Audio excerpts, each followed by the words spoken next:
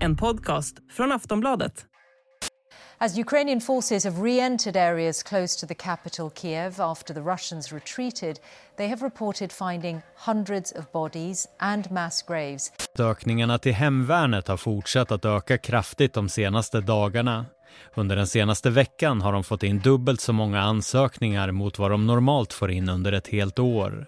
Och här vill jag tala klarspråk. Fler unga kommer på sikt behöva bereda sig på att göra värnplikt och bidra till det militära försvaret. Kriget i vårt närområde har passerat halvårsstrecket. Och bilder som vittnar om massgravar, avrättningar, våld, förödelse och död har blivit vardagsmat för många. Det är ett krig som lett till att Sverige steg för steg närmar sig ett medlemskap i Nato. Samtidigt som hemvärnet fått erfara en anstormning av sökande sedan Rysslands fullskaliga invasion av Ukraina inleddes. Statsminister Magdalena Andersson meddelade i mars i ett tal att fler unga på sikt behöver bereda sig på värnplikt. Och partiernas förslag gällande fler värnpliktiga duggar tätt inför valet. I yttersta fall handlar krig om att ta andras liv och riskera att dödas själv. Och det är ämnet som jag, Ronja de Boer, kommer att behandla i dagens avsnitt av Aftonbladet Daily. Tillsammans med David Bergman, doktor i psykologi, officer, författare och lärare på Försvarshögskolan.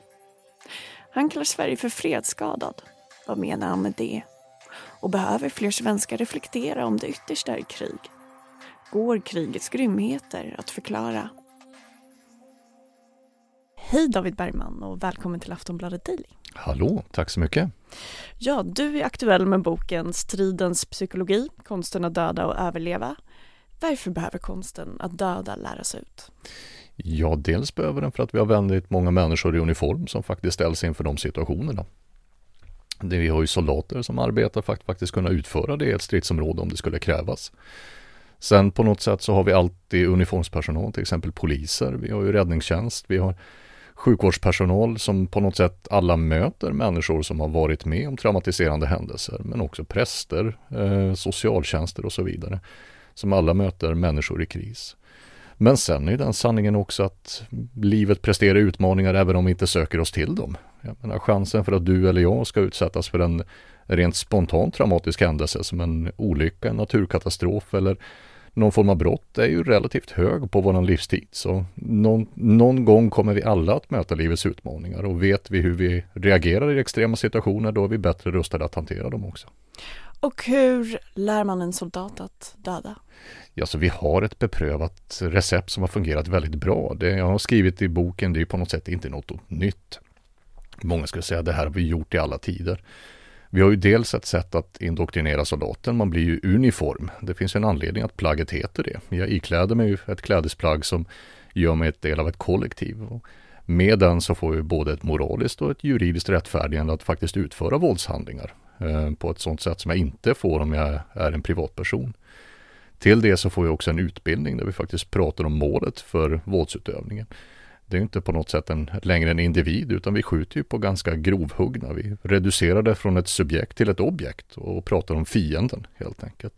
Och vi är ett sanerande språk. Vi pratar om att nedkämpa, vi pratar om att målväxla och nå verkan i målet.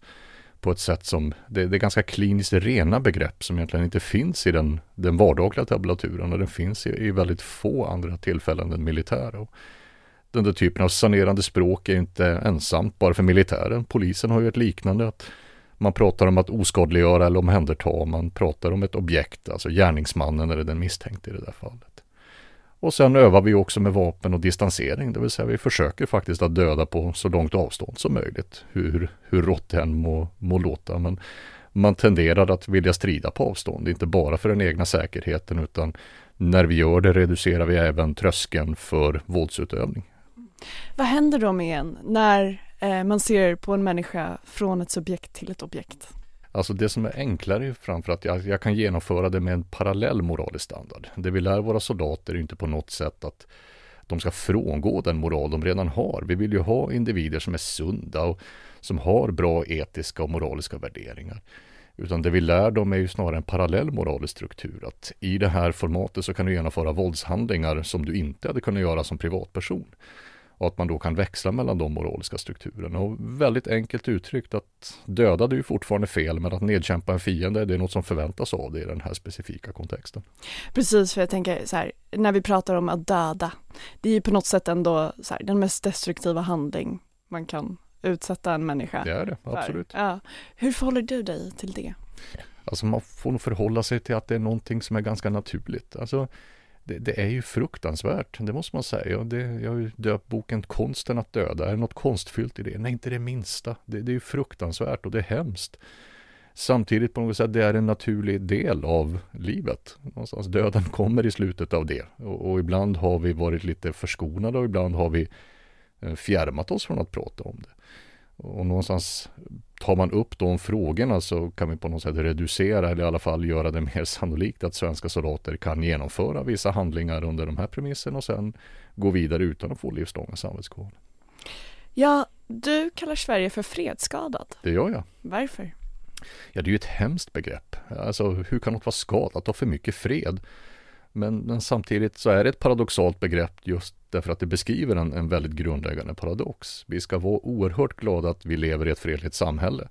Livslängden ökar, vi har inte varit utsatt för krig och konflikt på väldigt många år och om du och jag går ut här så är det ingen som skjuter på oss ute på gatan. Det ska vi vara väldigt glada över, men samtidigt ju mer ett samhälle är i fred och ju fredligare det blir så förlorar man också ibland uppskattningen för vad som kan krävas för att upprätthålla den freden. Och vi blir lite ställda när vi väl ställs inför bilder som till exempel från Ukraina nu. När man inte riktigt förstår eller på något sätt ska få ihop hur kan det här hända. Sen kriget, eller sen invasionen av Ukraina, den fullskaliga, inleddes i våras så har det skett en anstormning till hemvärnet och statsminister Magdalena Andersson har meddelat att fler unga på sikt behöver bereda sig på värnplikt. Betyder det även att fler svenskar behöver reflektera om det yttersta i krig, att döda och riskera dödas? Det korta svaret är ja, men jag ska också säga att det gör de nog redan. Precis som du säger, vi har sett en lavinartad ökning av intresseanmälningar till hemvärnet och människor söker ett sätt att på något sätt engagera sig och göra en insats för samhället. Men det där är också väntat. Jag behöver inte göra något särskilt i sådana här tillfällen utan vi har ibland den där myten om anarki, att när ett samhälle är utsatt för påfrestningar så tenderar vi att gå mot populärlitteraturen och tro att vi faller isär i samhället. Men det är faktiskt tvärtom. När vi ser att samhället utsätts för svåra påfrestningar så tenderar man att slutas för kollektivets bästa. Och jag tänker att det tar faktiskt fram människors bästa sidor. Och man brukar leta efter tillfällen, men hur kan jag på något sätt bidra? Som vi ser nu, vi ser ökningar av ansökningar till hemvärnet, men också att människor faktiskt vill skicka saker till Ukraina och bidra på olika sätt. Man vill samla in pengar eller på annat sätt göra någonting gott, köra ner ambulanser eller vad det må vara. Och det där är inte unikt. Vi såg ju samma under terrordådet på Drottninggatan när folk öppnade sina hem för främlingar just när de inte kunde ta sig hem. Eller under pandemin när människor någonstans gick ut och handlade för äldre som var i riskgrupp till exempel. Så människor tenderar i sådana här tillfällen faktiskt när det blir ett skarpare läge att ganska sunt reflektera. Men hur kan jag bidra till det här? Aftonbladet Daily är strax tillbaka.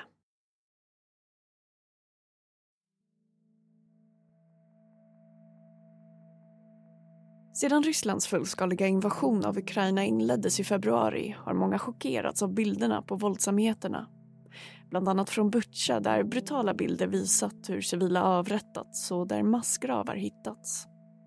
Hur går David Bergmans tankar kring det här? Hur kan man förklara grymheterna?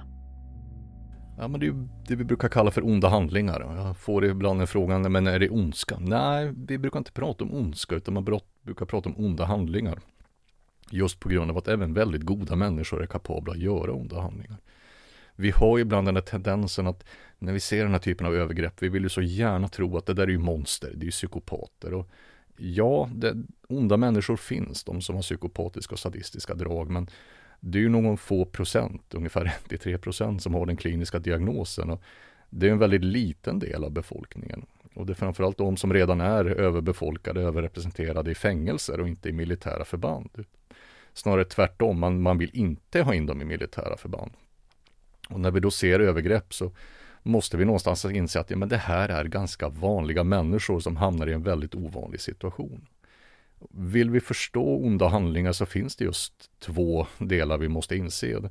Det första är att väldigt vanliga människor kan genomföra onda handlingar. Och det andra, och det här blir jättejobbigt, att när jag själv tycker att jag är en god person så innebär det ju att jag också under rätt eller då fel omständigheter kan genomföra onda handlingar. Och då bör man titta under omständigheterna, men vilka andra faktorer har vi? Dels så har vi en social grupp till exempel som kan påverka mig. Dels så har vi ju en kontext, alltså vad är det de möter där? Sen har vi alltid, eller väldigt ofta, ett sluttande plan, alltså en tidsfaktor. Väldigt få militära förband begår ju övergrepp en dag in i stridigheterna, men vänta 30 dagar, vänta 60, vänta 90, 120 dagar av kontinuerlig utmattning. Och ser man samtidigt att förband har tagit egna förluster, ja, men då kommer känslor som hämndbegär, vrede, frustration, uppdämt och så vidare. Och som vi ser i delarna med Butch och Irpin, då har vi dessutom en väldigt hatisk retorik på övergripande nivå.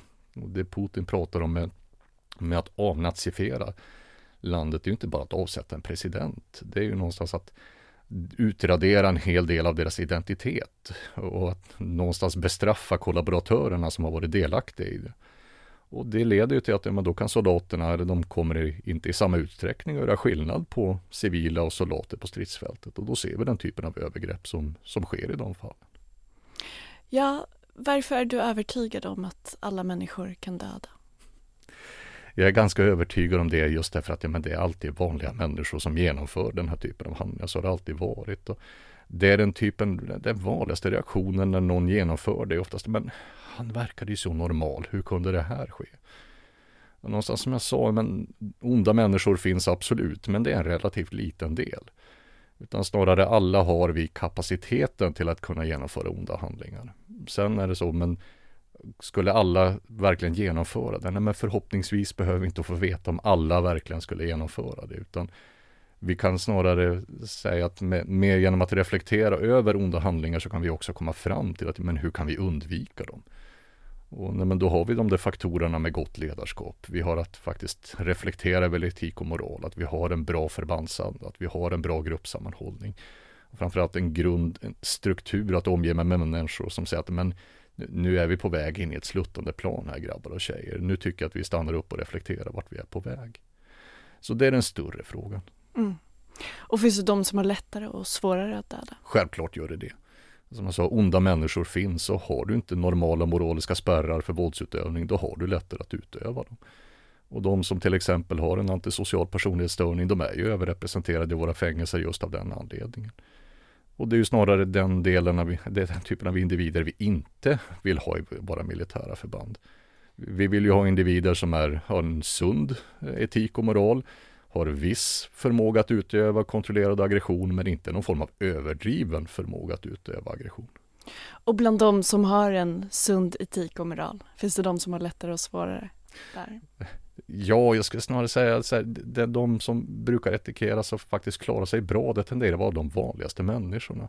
En forskare som heter Theodore Nadelson, han gjorde en stor utvärdering efter Vietnam. Alltså vilka hade egentligen lättast att döda? De han kallade true killers, gav den etiketten, det tenderade att vara de mest vanliga människorna helt enkelt. Som hade en övergenerell begåvning, som hade en sund etik och moral och hade enkelt att knyta an och arbeta i grupper helt enkelt. Är inte det nästan skrämmande? Hur menar du? Alltså att det är på något sätt de goda människorna som är bäst på att döda i krig. Fast vänd på frågan. Vi kommer alltid att ha krig om vi ska utöva våld. Är det inte bäst att de goda människorna ändå utövar det våldet? De kommer ju ändå att veta vad de behöver utöva, men de kommer framförallt att veta när de ska sluta använda våld, när målet är uppnått, och veta att vi inte ska gå över etiska och moraliska gränser, även om man ibland är frestad till. Och vad kan vi då lära oss av att vi har potential att döda? Jag tror att vi kan lära oss att fungera lite bättre i vardagen helt enkelt. Som vi sa inledningsvis, alla som lyssnar på det här kommer inte vara soldater som möter en stridssituation. Kanske en väldigt liten del, eller om ens några som lyssnar, men huvuddelen av oss kommer någon gång att möta någon form av traumatisk händelse. Statistiken talar för det. Om det är en naturkatastrof, om det är en olycka, om det är någon form av brottslig handling eller något liknande. Och vet vi hur människor fungerar i extrema situationer, ja, men då är vi bättre rustade för att förhålla oss till dem. Vi är framförallt också bättre att kunna förstå på något sätt, konceptualisera när vi ser den typen av hemska handlingar som du ändå tog upp från Butch och Irpin. Att förstå hur kan det här hända och hur jag ska förhålla mig till det. Det säger David Bergman, doktor i psykologi, officer, lärare på Försvarshögskolan och författare. Du har lyssnat på ett avsnitt av Aftonbladet Daily och jag heter Ronja de Boer. Vi hörs. Du har lyssnat på en podcast från Aftonbladet. Ansvarig utgivare är Lena K. Samuelsson.